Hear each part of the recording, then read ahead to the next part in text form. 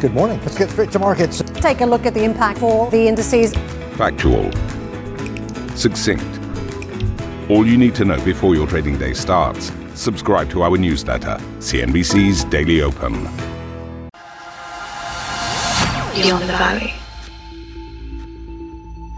Hello and welcome to another episode of CNBC's Beyond the Valley. I'm Arjun Karpal here in London. There's a bit of a different look and feel about today's episode because we are in CNBC's London headquarters at the moment. So you've got the newsroom here, a little bit of buzz, a little bit of action around us today for a very action-packed topic, and that is stable coins or not so stable coins. What are they? How do they work? And why are they the backbone of the cryptocurrency industry? We're going to be talking about all of those things today, including one particular type of stablecoin that ended up collapsing and what that eventually means for the future of the industry. I'm very pleased to tell you I'm joined today by CNBC correspondent Ryan Brown, who's been covering this topic extensively. Ryan, thanks so much for joining me today. Great to have you here. Thanks for having me, Arjun. So, stablecoins, it's a type of cryptocurrency, but what exactly are they? How do they work? Sure. So stablecoins are a type of cryptocurrency, but they are normally backed by an existing asset. So say the US dollar or even gold, kind of traditional assets in the real financial world that aren't other tokens. And the whole point of this is to maintain a stable value. So things like the US dollar, things like gold, these are seen as much safer assets that you would want to have your money in versus a cryptocurrency like Bitcoin, which as we know can vary in value by about 20% some days. So they're just seen as much more kind of stable, less volatile than traditional cryptocurrencies, and that's why people are putting their money in them. So effectively, those that are issuing these stable coins have some sort of reserves that back the value of this stable coin that most of the time, right, is pegged or tried to be pegged to another currency, i.e. In many cases it's trying to be pegged one-to-one with the US dollar, and they use these reserves effectively to back that.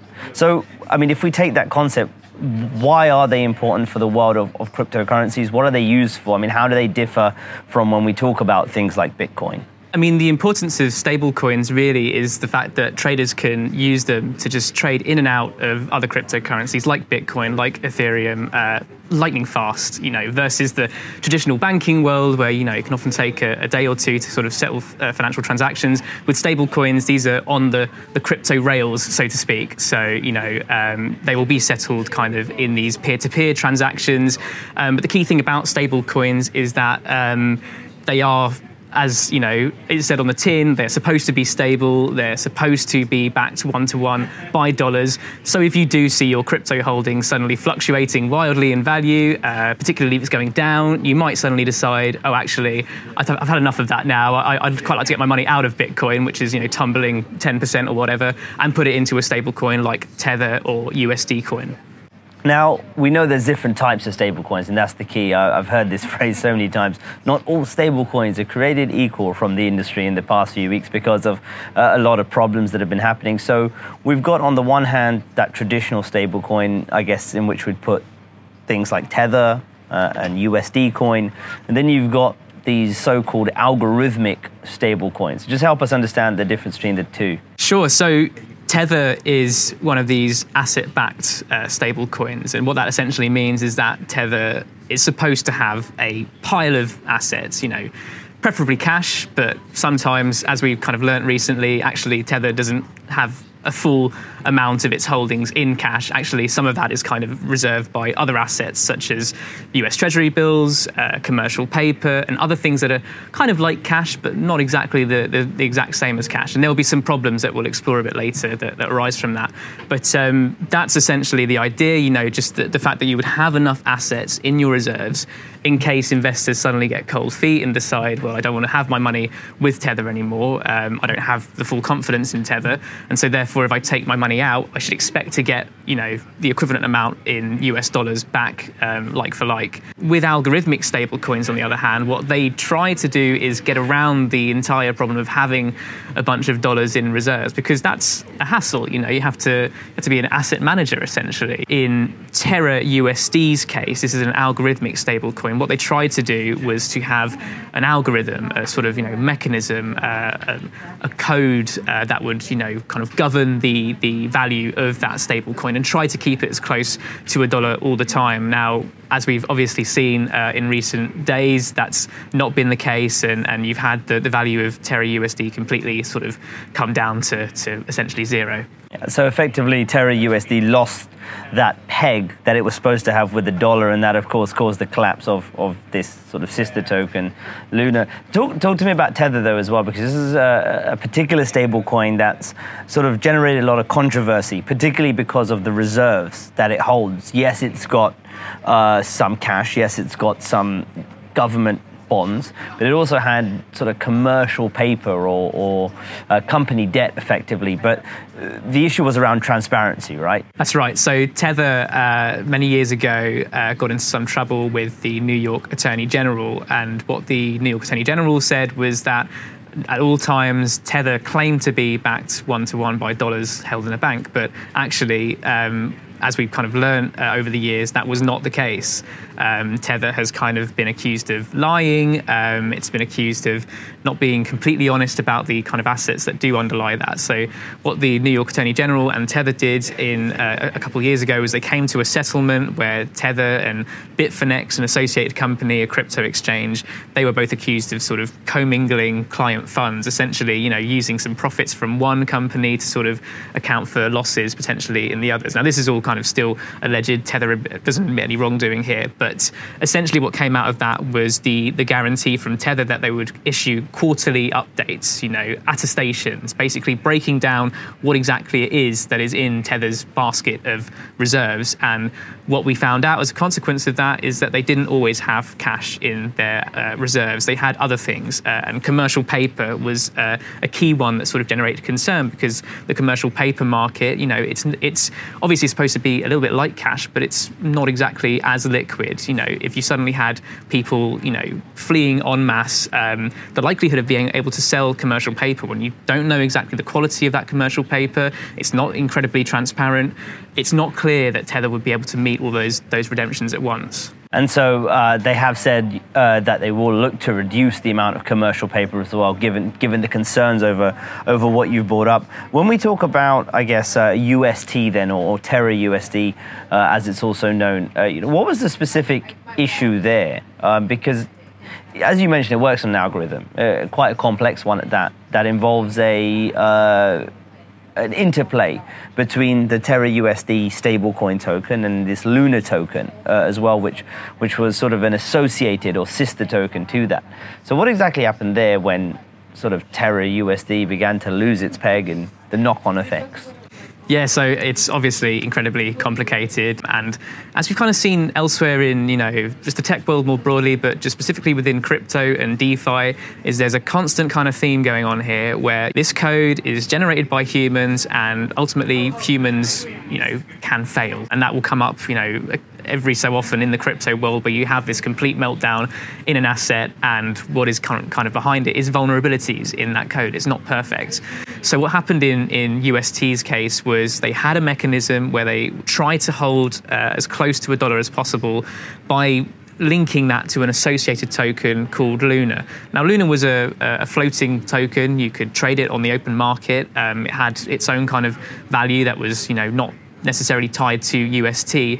But there was a mechanism here where people were incentivized to exploit what's known as arbitrage opportunities, essentially deviations in the price of UST. If UST was to fall below $1, for instance, traders would be incentivized to kind of buy up that UST at that lower price and then trade it in for sort of Luna, because you'd get the equivalent amount Luna sort of like for like to UST. So you'd be able to pocket the difference from that.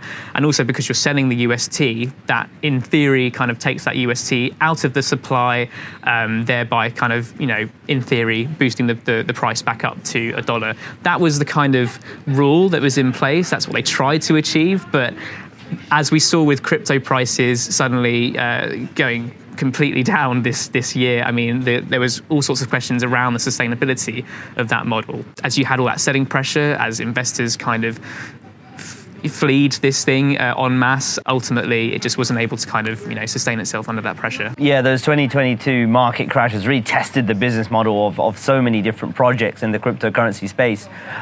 When we talk about stable coins like Tether and others sort of being the backbone of cryptocurrencies, just explain to us very briefly why that is the case. But secondly, given that is the case, if there are problems with these coins, does this pose any kind of, one, systemic risk to the broader industry, but two, how much of a systemic risk at this point is it spilling into other areas of financial markets as well? Just on the first question about, why stable coins are so kind of significant for the crypto economy. I mean, these are essentially, sort of like the things that keep the wheels in motion, because it's not easy to convert fiat currency into crypto. You have to kind of load a bunch of dollars into an exchange, wait for that to kind of process and settle. And these crypto exchanges often don't have kind of traditional banking relationships, so that complicates things even further. Now with stable coins, they're outside the regulatory parameters. People can access them easily and use them to sort of trade in and out of cryptocurrencies. And right now, the main way to kind of get involved in crypto and trade crypto is via these stable coins. Now, why that has such a huge implication for cryptocurrencies if some of the confidence in those stable coins is suddenly waning is because, such a huge amount of trade in crypto is done with stable coins. So if you suddenly find out that actually those stable coins don't have the sort of value that they're purported to have, then all of a sudden the entire thing is in question and in doubt. So that's the issue here. So when we talk about sort of systemic risk in crypto, if we got to a point where something like a Tether or USD, these much larger stable coins do begin to lose their peg, that could really have a ripple effect, couldn't it, across the crypto economy? Definitely. It's the thing that people have feared for, years and years in this space is what happens if Tether was to collapse, I mean, it's kind of been a play that's been active in the market, for a long time. There's always been kind of questions bubbling in the background about whether Tether actually does have enough dollars to sufficiently back its US dollar peg. But if we were to kind of see Tether collapse, that would really be, a huge, have a huge impact for the market because, like we've discussed, it is kind of such an active player in the market. It's, a $60 billion juggernaut. It's the biggest stable coin that's out there. And there's a lot of kind of riding on Tether being honest and actually delivering on its kind of promise of being backed one-to-one by dollars. If we find out that it isn't, then of course that there would be huge sort of questions about what that means for crypto. We're going to take a quick break. We'll be right back after this short message. Ambition to me is about doing better. I think ambition creates a pathway. The best advice I can give to someone starting off a career is don't have a career, have lots of careers, try loads of different things. Talk to people and put your ambition out there. I don't feel that I've hit peak ambition because it's a learning journey. CNBC is where ambition meets opportunity. What does living ambitiously mean to you? Hear it from our CNBC anchors, reporters, and global business leaders on CNBC.com. It's also interesting to think about the systemic risk for broader financial markets as well, because we know that there's a lot of retail participants in the cryptocurrency markets. And I think, one of the things we have seen indeed is the fact that cryptocurrency has been quite heavily correlated to high-risk assets like technology, growth stocks, some of these meme stocks as well. And, if you have investors who have a portfolio full of a lot of this stuff, and the market's on its way down, if they're looking to sell, it may be that they're looking to sell crypto, but also then sort of dumping some of their other high growth assets in other financial markets. So I think that's what's really fascinating about this particular cycle. That brings us on, I think, nicely into the topic of regulation, because while we're talking about stablecoins in 2022, it's not necessarily a new topic as such. Facebook a few years back came out with this idea of Libra, which then got rebranded to Diem. This was a stable coin they proposed to be backed by some real world assets as well. But of course, there was so much controversy about it because it was Facebook. There were questions about Facebook's track record when it came to privacy, the fact that such a powerful company, should they be in control of this level of money? What kind of threat would it pose to existing currencies? When you think about 2018 and 19 and now into 2022, what are the sort of evolution of how the regulators are thinking? What are they concerned about now? How some of their thinking changed on stablecoins versus a few years back? Well, you're definitely right. This isn't a new conversation. Back, when was it? 2019, when Facebook sort of introduced Libra, as it was known, changed to Diem. Now the whole thing's dead, of course. It's just funny you kind of mentioned Facebook. I mean, obviously they've long been the sort of punching bag of the tech industry generally, but there was serious concerns not just about Facebook, but the fact that this was, a private digital currency. This is something that is being invented in the private sector outside of the control of governments, and the implications of that are huge because, this is a company that could dictate its own kind of monetary system, where you have this private money where people are getting out of their dollars or euros or pounds, and they're putting that into the Facebook kind of reserve or any kind of stablecoin reserve. And the implications of that are huge because, a company like Facebook, especially, this is, used by billions of people around the world, and creating that sort of separate economy outside the kind of traditional financial world. That could just have huge kind of effects, but that definitely kind of stirred the debate initially because the main concern was about, does this threaten the significance of sovereign currencies? Obviously, central banks want to protect that. They want to have the kind of confidence of the public that we are the institutions that you can trust. And so what you had was a huge backlash against Libra to such an extent that eventually the entire project did kind of fall, and it wasn't successful. They tried to launch this thing with a partner called Silvergate as a kind of regulated product, but ultimately it just didn't come to fruition. Now, as a consequence of that, you're seeing these concerns bubble over with different stable coins. In the EU, they've recently agreed this landmark piece of legislation called MiCA, aptly named Markets in Crypto Assets. Just rolls off the tongue. But what this essentially means is, it's a comprehensive framework, the first of its kind globally. That there's not really anything of this kind yet in any kind of mainstream countries, mainstream markets. So what that means is they're going to effectively, introduce curbs for stable coins. And obviously the conversation around Terra USD has just really raised the impetus to get something like this done, because we don't want to see stable coins threatening the economy. Certainly regulators don't want to see that. So just, help us run through what you're seeing in jurisdictions around the world, because one feature of regulation in cryptocurrency, wherever there is regulation, that is a discrepancy across countries, a very fragmented nature of cryptocurrency regulation. You've got jurisdictions like Singapore and the UAE so open and actively trying to promote crypto businesses and bring them over and help them set up in those countries. There are others, of course, we know very well, China has effectively blocked most things to do with cryptocurrency, and there are others that sort of sit on the fence in the middle somewhere, like the US and even the UK as well. So when it comes to stable coins specifically, what are you seeing kind of globally? What are some of the key countries or regions we should be looking at who are passing regulation, talking about regulation, and sort of trying to act on it?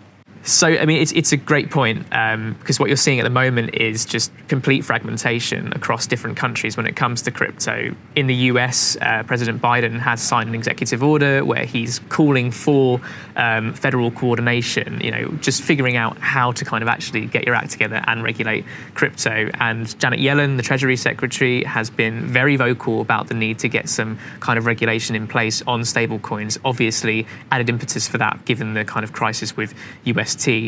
In the UK, you've got the government saying that they are going to bring in regulation. They're going to bring in regulation where these stablecoins are actually regulated payment institutions under kind of some existing fintech rules that govern companies such as Revolut and Wise and others.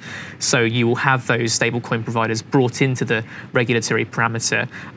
In the EU, you're seeing a huge kind of set of landmark reforms where they are going to have a sort of complete update of the legislation to cover new crypto companies and stable coins.